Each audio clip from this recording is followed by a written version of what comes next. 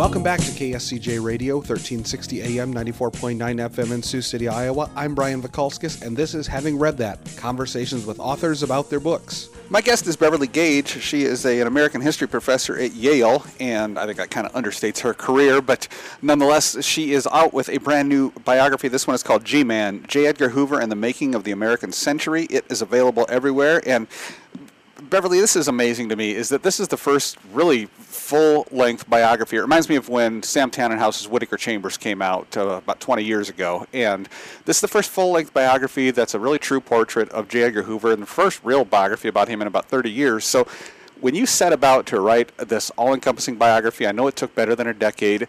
You don't do the research in a chronological fashion, so how do you take your research about this vast life, both public and private, of him, and make it into a coherent biography in a logical progression? That is an excellent question. My strategy in doing this, as you say, it's a huge swath of time. He was director of the FBI for 48 years, and that meant that he was the head of a bureaucracy that produced an enormous amount of paper during that time. So even I did not read everything that the FBI produced or that J. Edgar Hoover said. And so I tried to look for the things that were new and interesting that might reveal something that we didn't already know. And I also started with the parts that I was the least interested in so that the good parts would be waiting for me as I got near the end. When you went about doing this, and you would have it in your mind that, all right, I'm going to cover his period with the six presidents that he served, and as you're doing the research, would you come about things that you didn't realize and say, oh gosh, I got to stick this in somewhere now? And so did this project just become bigger and bigger the farther you went?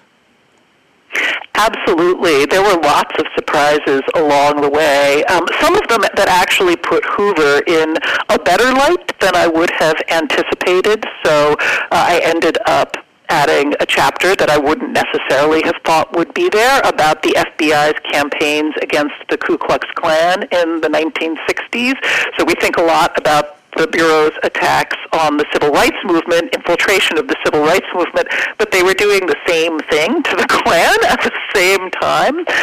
And then there were lots of things, particularly about the Second World War, that I hadn't known, big cases, as well as just sort of really interesting attempts by the FBI to kind of build itself as an intelligence agency very quickly under lots of pressure. Something that I found interesting, I didn't realize that he was a D.C. kid growing up. He grew up in the Washington, D.C. area, but the fraternity that he joined in college, how important was that, and how monumental was that as far as shaping his views about a lot of things in life? This fraternity, Kappa Alpha, I was really fascinated by. So Hoover is this pure creature of Washington, right? He's born in Washington in 1895, just a few blocks from the Capitol. He lives there his whole life. He works for the government his whole adult life. He dies in Washington, still working for the government in 1972. But one aspect of Washington's history and of this fraternity, he stays in Washington for college, was the rise of segregation that's happening in the early 20th century and the ways that that really influenced his racial outlook. And Kappa Alpha was sort of an extreme version of that story. It was a fraternity created after the Civil War to kind of carry on the lost cause of the white South. And when Hoover joins, one of its most famous members is a guy named Thomas Dixon, who wrote the books that became the film The Birth of a Nation, which came out when Hoover was in college. So it's a segregationist fraternity, and it really helped me understand where a lot of his racial ideas came from. Would you consider Hoover an intellectual? I wouldn't consider him an intellectual, but I would consider him a man of ideas. And so he didn't read highbrow works of literature. He didn't engage big thinkers, but in fact, he kind of hated intellectuals in a lot of ways. He didn't like Yale professors especially, but he was someone who thought in very big terms and had some really big ideas about how the government ought to work, what the Cold War and the struggle against communism was all about, and so I think he really was driven by ideas, if not quite being an intellectual. The federal government is so vast, and not just, it wasn't as vast then as it is today, but certainly there were other avenues that J. Edgar Hoover could have explored as far as public service. Why was it what was called the Bureau of Investigation that attracted him? I think a little bit of it was chance, really. He went to George Washington University, which at the time was kind of a night school for future government servants. I mean, a very small percentage of people went to college in the first place in the early 20th century, but GW had a very particular track, and so people went into all sorts of different government agencies. Hoover happened to graduate from the law school there in 1917 at a moment when the U.S. is entering the First World War and when the Justice Department is expanding very dramatically. And so they recruited him pretty quickly, and it turned out he was a really good administrator. He liked to think in terms of the law and systems. He was very good at managing files, right? And that's actually his real claim during those years, is not being a crime fighter per se, but just being a very good bureaucrat. Was his ultimate goal to build what became the FBI up into the vast bureaucracy that it is now, or where did he fall in that line as far as the bureaucratic side of things?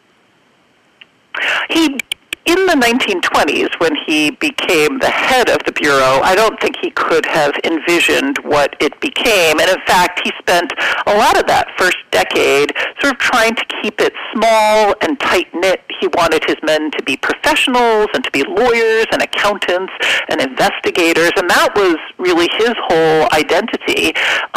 But he was also ambitious. He was good at running his bureaucracy, and at a lot of key moments, these new duties came along, and he embraced them and went with them and learned things really quickly. In the 1930s, there's a big war on crime against figures like John Dillinger, and Hoover very quickly reorients the FBI. So you have to teach all these lawyers and accountants to carry guns and to actually fight criminals. A few years later, the Second World War comes along, and he reinvents the FBI again to be a kind of domestic intelligence agency, watching fascists and communists and potential spies. So some of it was chance, some of it was his own ambition, and he certainly liked being the head of this big institution that he created in his own image. I'm chatting with Beverly Gage about her brand new biography. It's called G-Man, J. Edgar Hoover and the Making of the American Century. It is available everywhere, and it's a fantastically well-researched and well-put-together and very readable biography. Beverly, something I always am curious about with the FBI, has it changed over the years, and even during Hoover's years, as far as who it answers to or who the director of the FBI answers to?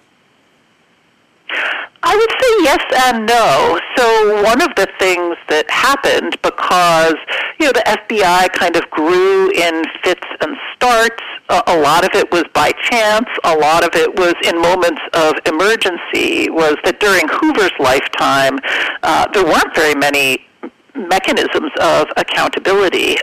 So when he was appointed, he was just appointed by the Attorney General in the 20s.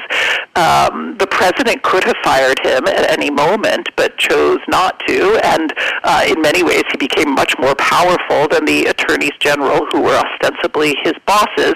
After his death, there were more mechanisms of accountability put in place. Kind of congressional intelligence committees. The FBI director is now formally limited to a term of 10 years. We have the Freedom of Information Act. So there are a lot more mechanisms of accountability, but, fundamentally it's still in this funny state where it's supposed to be independent of the White House and the executive branch, be able to, as we've seen, investigate the president when needed. On the other hand, it is within that as well, and the FBI director is answerable to the president. It's always been a tension. Something else I had no idea about is this situation where Hoover was approving wiretaps of Martin Luther King Jr.'s hotel room. And the part, I mean, I'd always heard that story, but I didn't know that these tapes were going to be released in a few years. Can you kind of set up that situation and what's to come? Because I think this is a huge thing that I don't think a lot of people are aware of. Yeah, it's going to be really interesting to see what happens in 2027 when these tapes are scheduled to come out. So the FBI during Hoover's lifetime engaged in a very aggressive campaign, not only of surveillance but of disruption against Martin Luther King, that involved everything from investigating his associates to wiretapping King's office and his home, and then ultimately planting bugs in his hotel rooms. And one of the things that came out of those bugs planted in King's hotel rooms was some evidence of his extramarital sexual activity. There are lots of FBI reports about this, and in fact, the FBI tried to publicize this at the time, though the press didn't want to pick it up.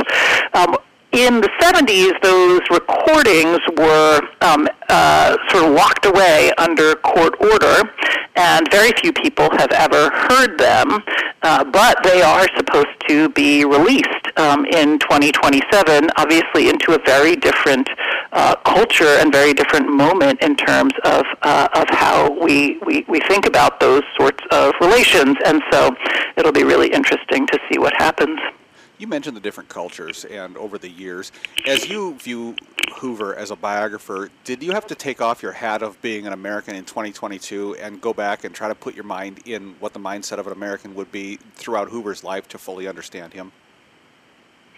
Yeah, I think that's always the challenge for historians, is both to, use the present moment to think of new and interesting questions that might not have been asked before, but also to let go of your own moment and really immerse yourself in the history. And on that front, I think one of the most interesting things to me was finding out how popular Hoover was for most of his life, how widely admired he was, and how many people seemed to actually like him and be very loyal to him, because I think we have this image of Hoover as this kind of one-dimensional villain, this figure that everyone loves to hate, and there are good reasons for that, for sure, but it becomes easy to forget that actually he was incredibly popular for most of his life. Did your opinion as a historian change about Hoover throughout this process for you? It did change. I wouldn't say that I went from having an image of Hoover as a villain to thinking about him as a hero by any stretch of the imagination. It's a pretty critical biography of Hoover, and I think that it should be. But I do feel like I got to know him as a human being, and I got to see moments where he really didn't fit with our image of who he was. His popularity is one, but there are lots of other moments. For instance, when he spoke out against Japanese internment in the Second World War, one of the only federal officials who tried and failed, obviously, to suggest that was a bad idea. And so there are lots of interesting moments like that where he remains loyal to a set of principles that I wouldn't necessarily have suspected that he would stick with. All right, well, it's an amazing biography, warts and all, of J. Edgar Hoover. This book is G-Man, J. Edgar Hoover and the Making of the American Century by Beverly Gage. It is available everywhere. Beverly, a fantastic piece of work here. I know you put blood, sweat, and tears for about 13 years into this, and it's an amazing product that we all get to enjoy, and I thank you for joining me to talk about it. All right, well, thanks for reading it. This has been Having Read That on KSCJ Radio. I'm Brian Vakalskis. Check out all of our episodes on our website, kscj.com, and subscribe to our iTunes podcasts. Thanks to music historian Molly Jolly and segment producer John Weisler. We will be back next time.